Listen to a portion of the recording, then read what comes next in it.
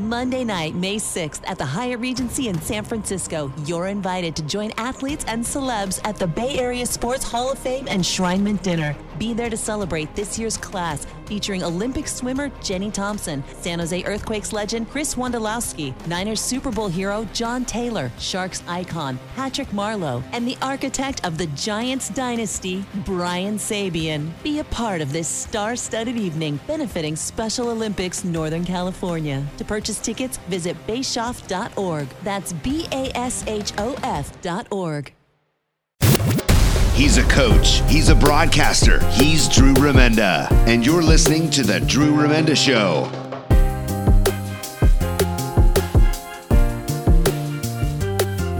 Welcome to what we're going to call this. Drew Remenda with you on the Sharks Audio Network. And, you know, we get to listen to this guy all the time. We get to watch this guy all the time.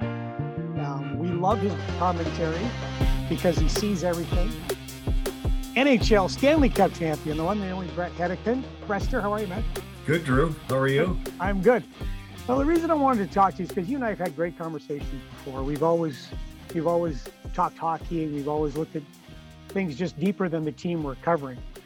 But I want to go back. I want to kind of just talk about Bret Hedican, how we got to where we are with who you are at this point. So let's go back to the start. Bret Hedican as a young man, little guy playing hockey. When did you fall in love with the game? Boy, I think I fell in love with it early on. I mean, when you grow up in Minnesota, it's like Texas football or Alabama, or Illinois basketball, if you will, where, there's a basketball court on every corner. And just like in Minnesota, there's a hockey rink at the end of every block where the park is, and they would flood it. And I grew up in my youth, on the weekends and even some weeknights, if you will, if I had my homework done. But my mom would typically see me, or at least have to find out if I was still alive. And she would drive up to the park where I'd be at the rink, and she'd drop off a lunch in the snowbank. And I think just to see if I was still alive, first of all. But there I'd be up there at the rink, and, spent a lot of my time there as a kid, and just, knowing or feeling the way I did about the game, never knowing where it would lead, for me. But, again, I think the access to rinks and access to good, like my hometown had a rink, and my high school basically was attached. Like for high school, after school, you just walked right down to the rink, and you could get ready and be on the ice early. And, so I think access was something that was always there for me. Was there somebody besides your parents in your life that really influenced you in the game before you became, at St. Cloud and then onto the NHL? Was there somebody when you were young, when you were a kid, that, boy, without him without her, I wouldn't be here? Yeah, I grew up, in Minnesota. We didn't have a lot of live hockey professional, like where you guys have up in Canada. You get Hockey Night in Canada, you have great announcers, you get the teams that you followed. I mean, we had the Minnesota North Stars that, weren't even on TV that much. So in the games that I did watch, it was like I was watching the Chicago Blackhawks, it seemed like, all the time, playing the Minnesota North Stars. And, Denny Savard, these great players I grew up watching. But, I had two cousins when I was young that I really looked up to, and they were brothers. Both ended up going to Michigan University and playing, Pat and Dan Goff.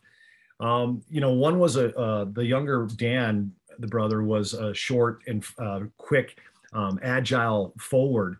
And then the older brother was a defenseman, Pat, and he was smooth skating and always in good position in the defensive zone. So I would go to their games and I would watch them play, and I would kind of, get in my mind of being each one of those two guys as a kid. And, I had a lot of good coaches early on as far as speed skating or, power skating.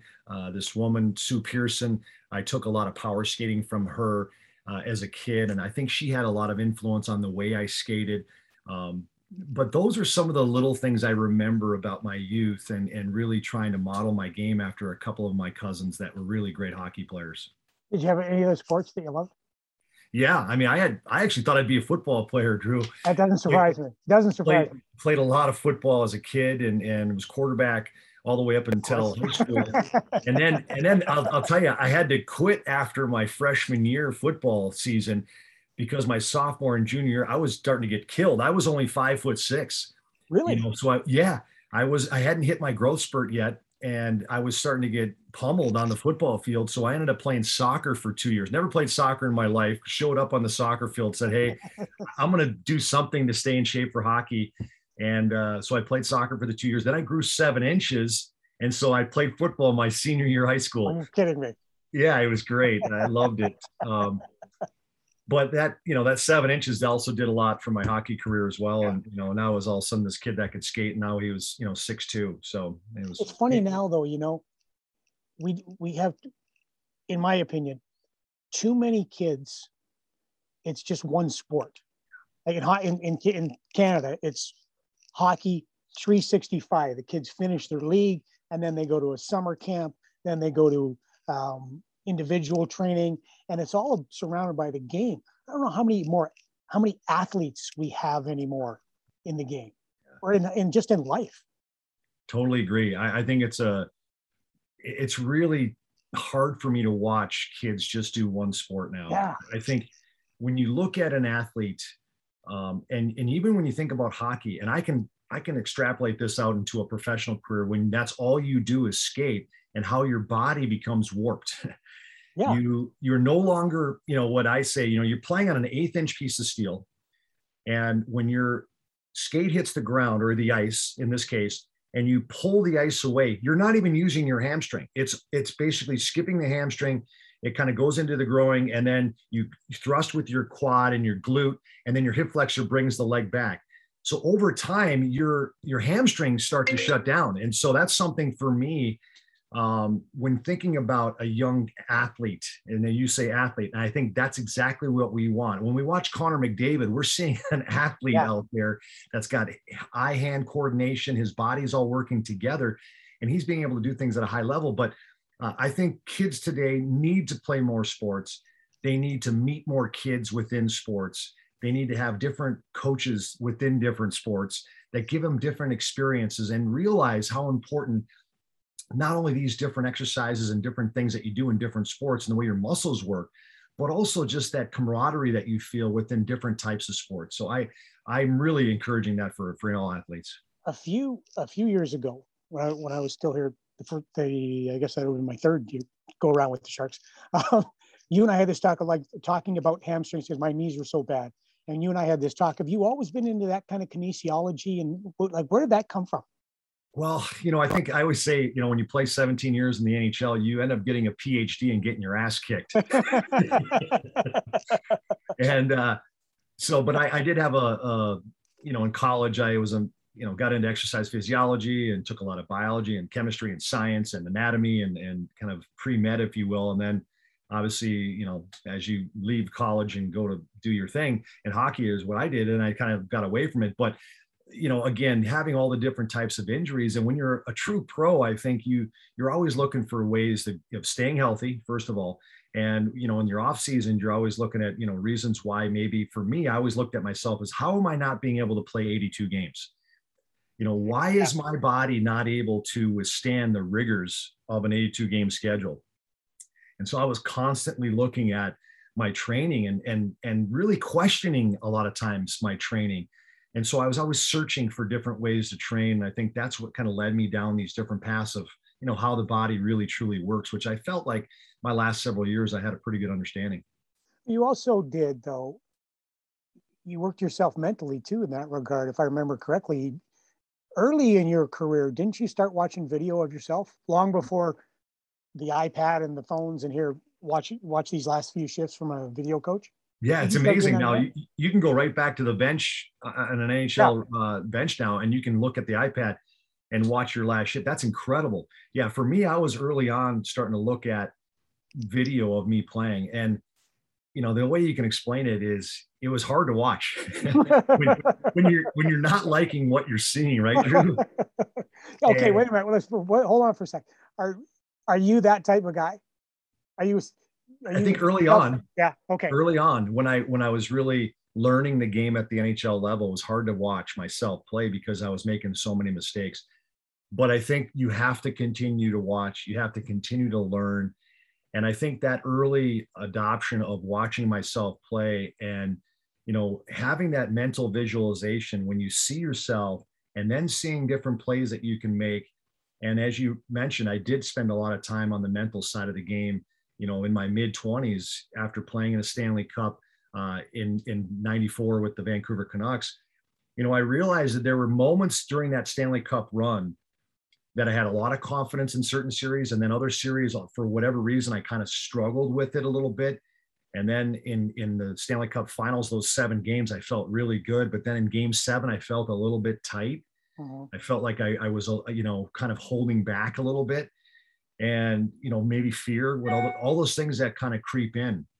And so I guess my point is I think one of the things of being a good pro is being able to self-assess, being able to look at yourself honestly and to realize, where are your weaknesses and what types of things do you need to address to continue to evolve as a professional athlete and to continue to improve. I think that's one of the things that allowed me to continue to play for a long time. How did you kind of adapt that? Because, when I was, of course, 100 years ago coaching, players were really resistant to really honest self-critique or even critique from the outside. How did you accept that from coaches, but also decide to yourself, I gotta be painting myself into a corner here if I'm going to be able to evolve? Humility. I think humility, you have to have that ability to know that your ego has to stand down. Jeez, how did you become a broadcaster if you have humility and you have to put your ego aside? No, sorry. Anyway, go on, please. No, I wish I could take some of that out as a broadcaster, right? I think sometimes I get in my own head, when I'm broadcasting, and I just want to say, as this opens up right now, Drew, I'm so excited to have you back. For you and Randy, it's so good for our fans to be able to not only, hear from different voices and different voices that have had different experiences, like your coaching experience and the things that you've done in the game is so good for our fans. And for you to be able to call some great games this year again with Randy, I am excited about that. I'm excited about doing radio and going back and forth. Our fans for the Sharks deserve it. They deserve somebody like you to come in and give them great perspective. You know why? Because they trust you.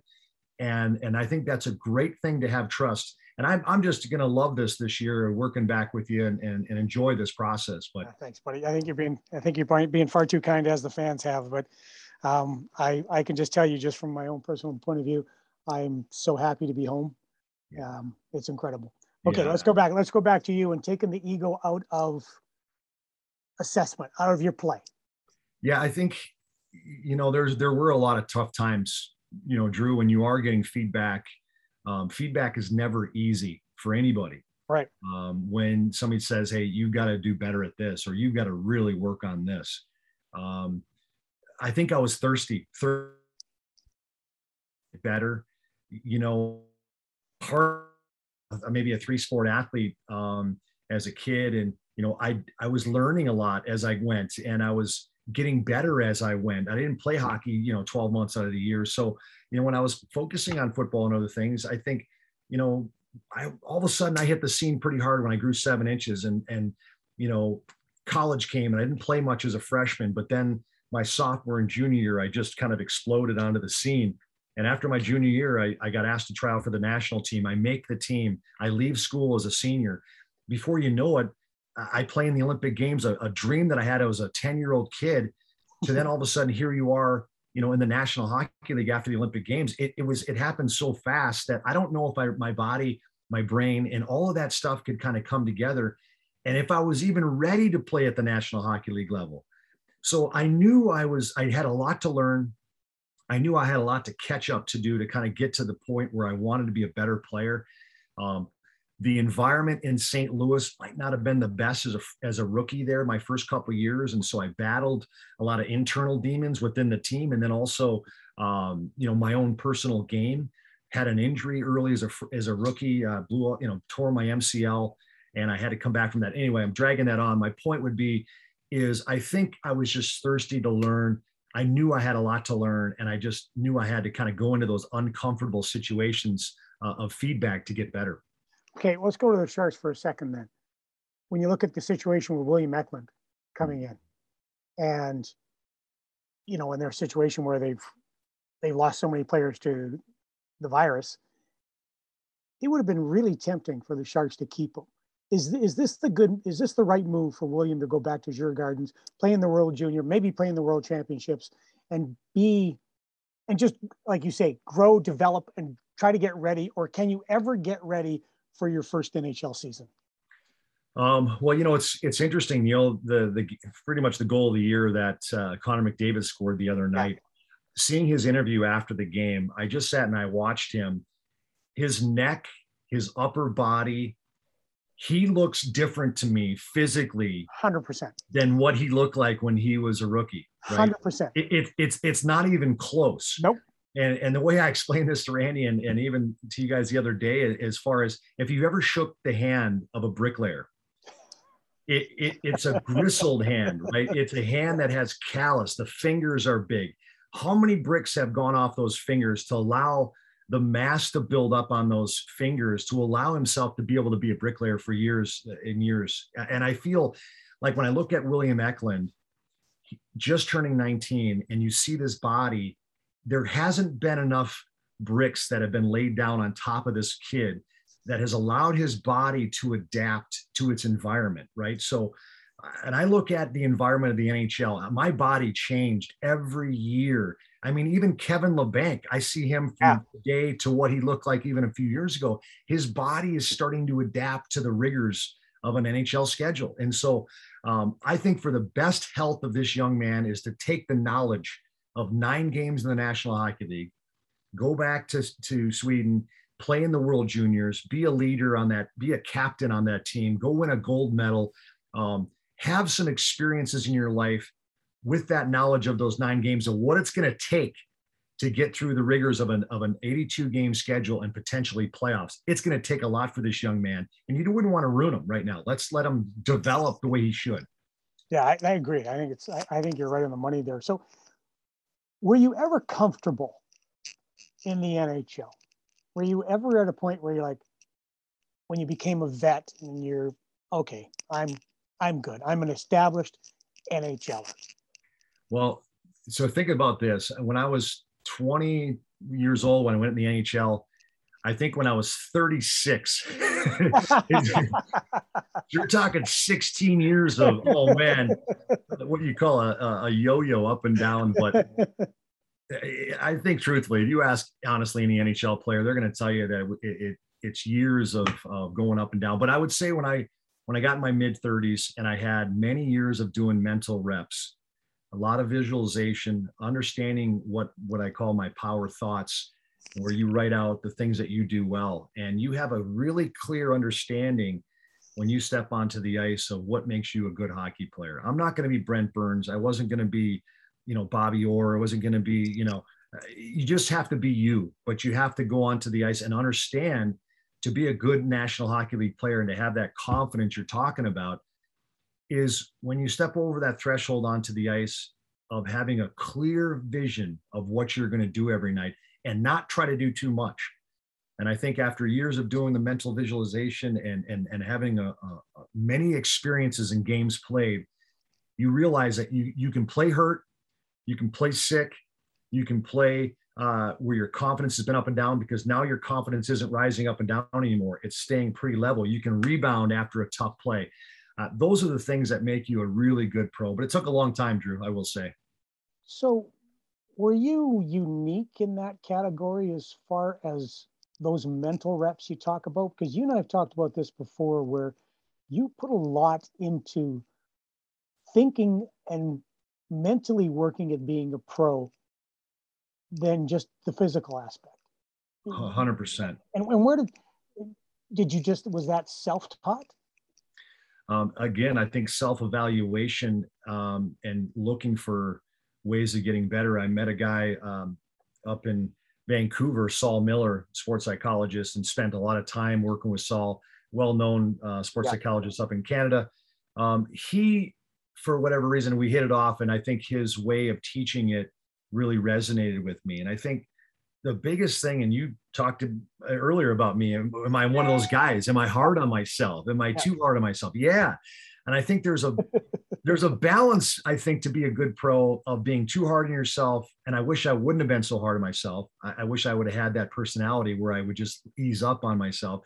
But then again, if I wasn't so hard on myself, would I have not kept searching for answers? Would I not kept looking at myself, just saying, hey, I'm really weak in these areas? And so I think in those mid to late 20s, I was struggling mentally, going up and down, and tough night, good night. You can't fight those things anymore at this level. You just can't. You've got to learn to either adapt, learn how to get better at the mental game, or you better find a new job because it's not going away, right? That's the thing that I look at some of these pros now, and there's a lot of guys I can even watch on the Sharks that continue to have to, work on their mental side of the game because they shouldn't have those ups and downs, those big sweeping lows and those big highs. They should find that level game. And that's, to me, that speaks to mental toughness and really the mental reps that they need to start to do.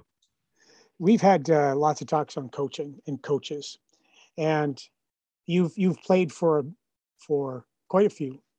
Did you learn more from the good coaches or the bad coaches? Good question.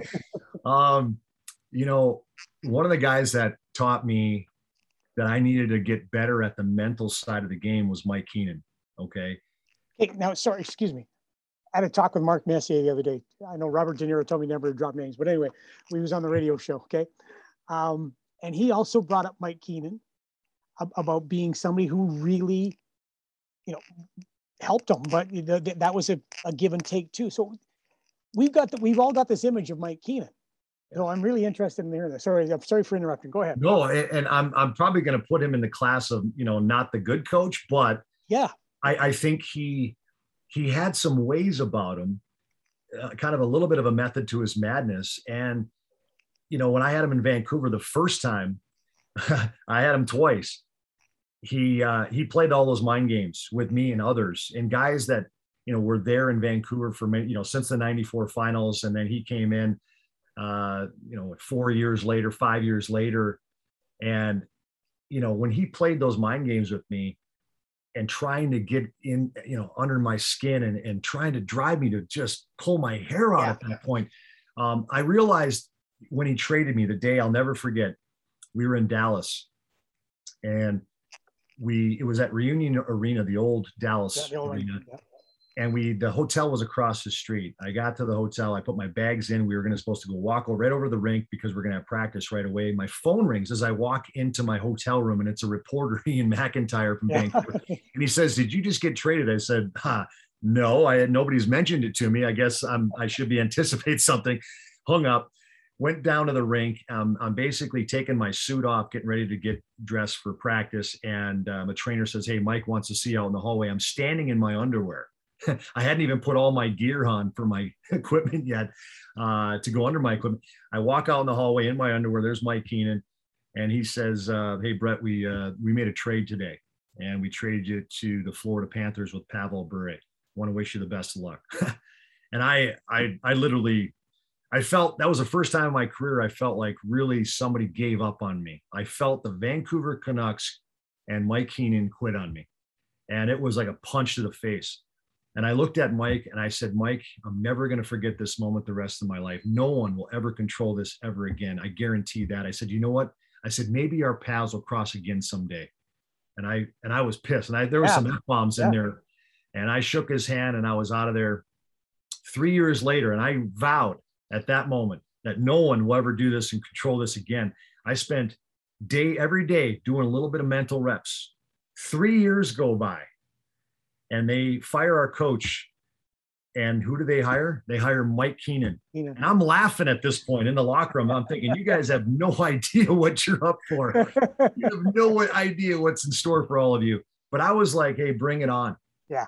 I couldn't wait to just say, "Hey, give me everything you got." And, he played the snot out of me. I got to a point, I think I could have said to him, "Hey, you're playing me too much." and I was going to be an unrestricted free agent. They were going to trade me at the end of the year at some point. They trade me to Carolina. They pull me off the ice. Mike's in the training room. I walk in there and he says, "Hey, Brett, just want to say, hey, love the way you played for me. We traded you to Carolina. They're a playoff team this morning. And, I want to wish you the best of luck."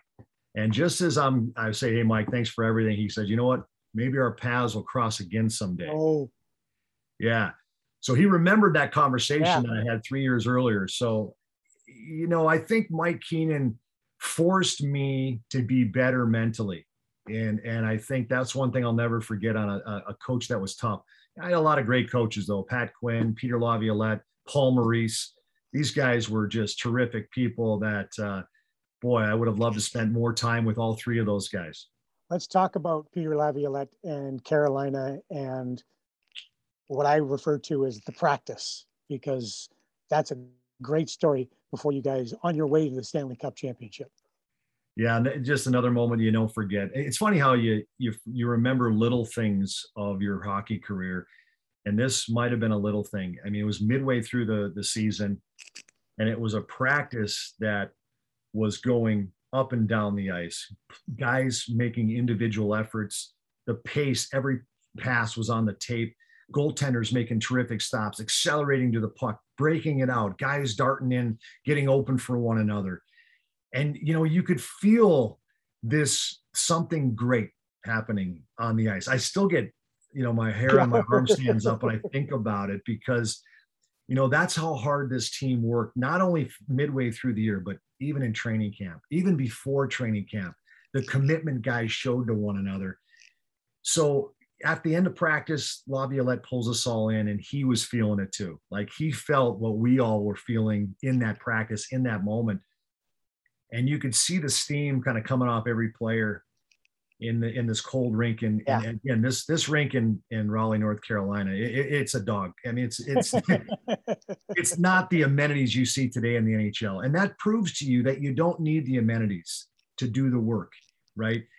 And Peter just kind of looked at us all. He goes, "Man, that was unbelievable what I saw today. If we continue to practice like this, we're going to win the Stanley Cup. Nobody will touch us this year."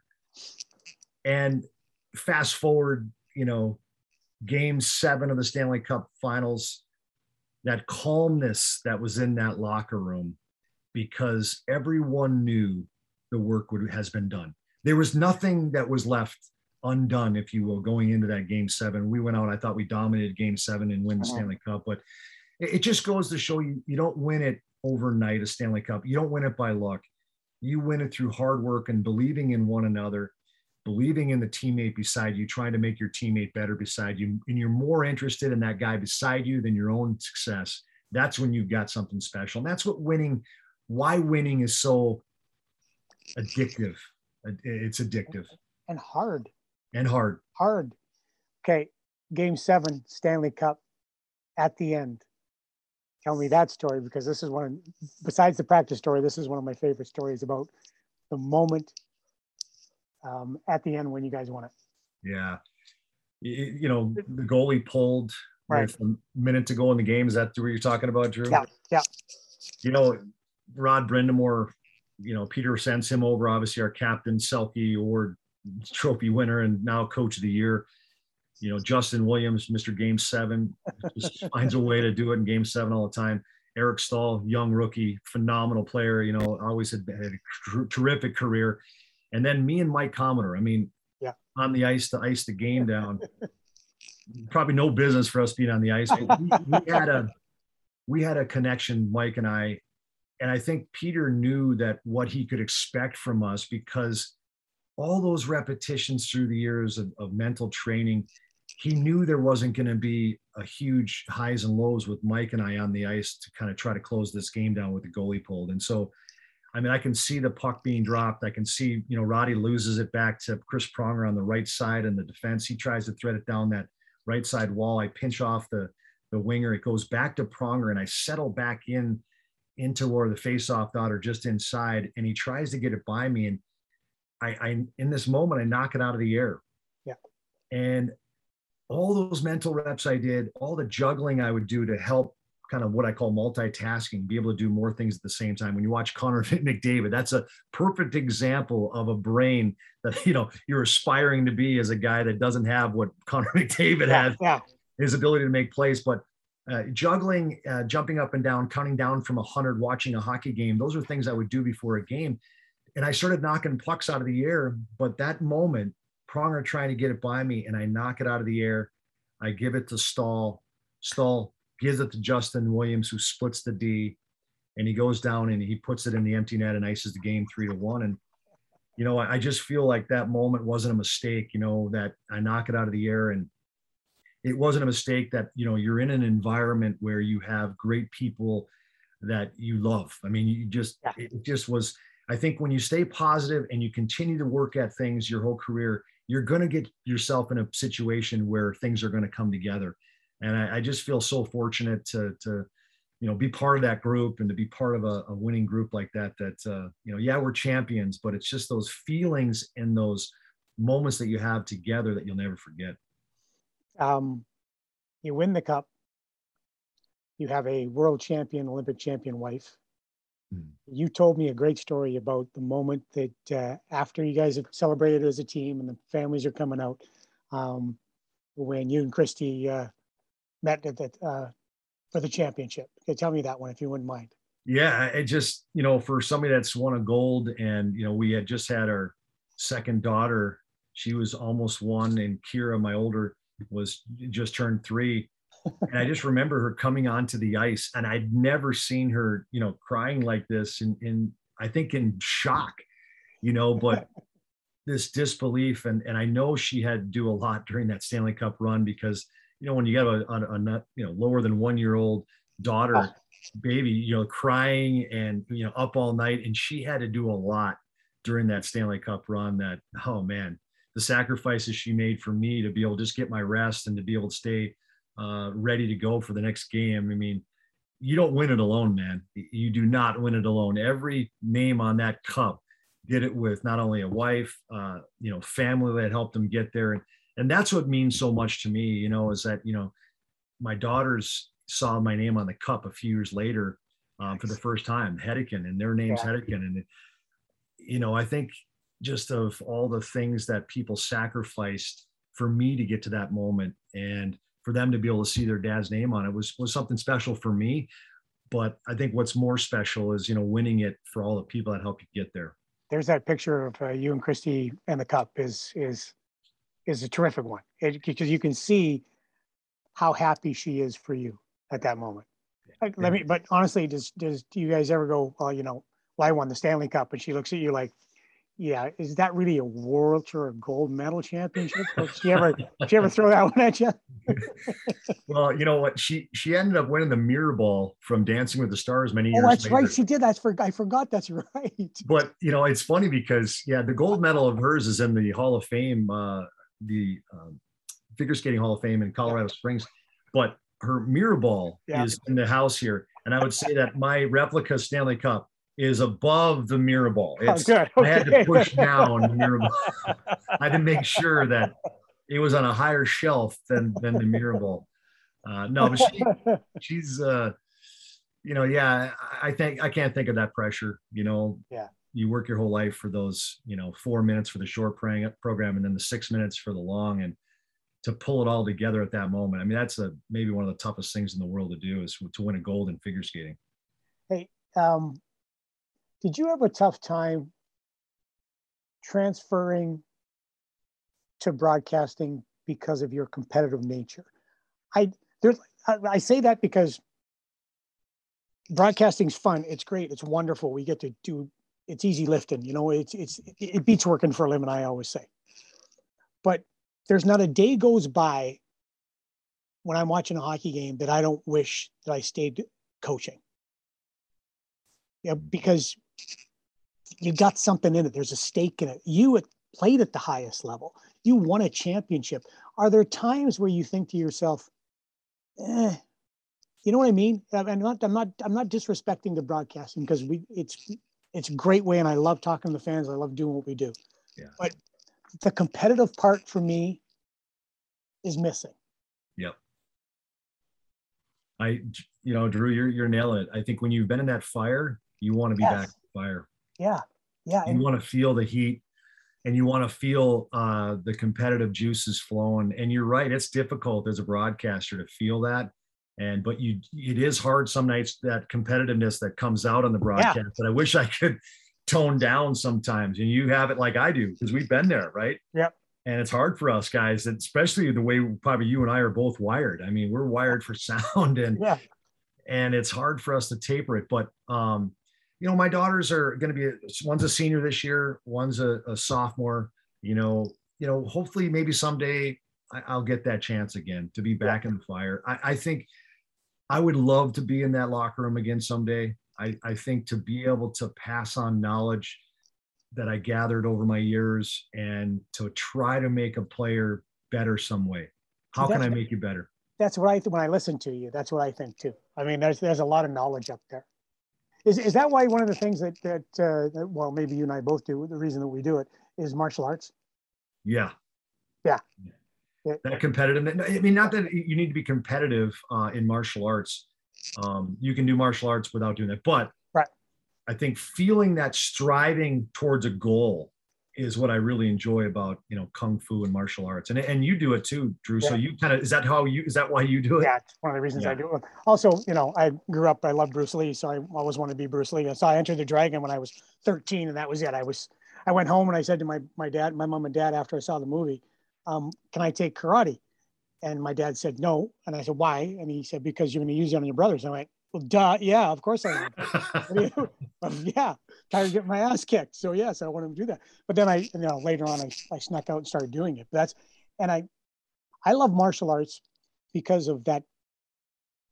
You're still competing. And even goes back to what you talked about earlier. You're competing with yourself, because you want to talk about something like any sport, you try to master, but never will.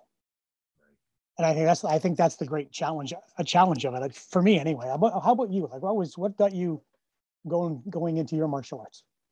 Yeah, I think, when you watch a black belt move, there's, and then you watch yourself move, you just see so much growth that needs to happen. But I think what martial arts has showed me, it's kind of a metaphor of life, and it's kind of a metaphor of what I saw in my hockey career, is that a lot of times you're growing and you're changing, and you're getting better, and you don't see it.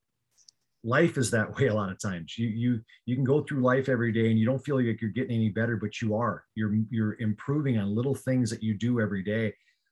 And I think when I see that within martial arts, and how far I've come in the 4 or 5 years I've been doing it, but yet how far I still have to go, you just have to keep showing up.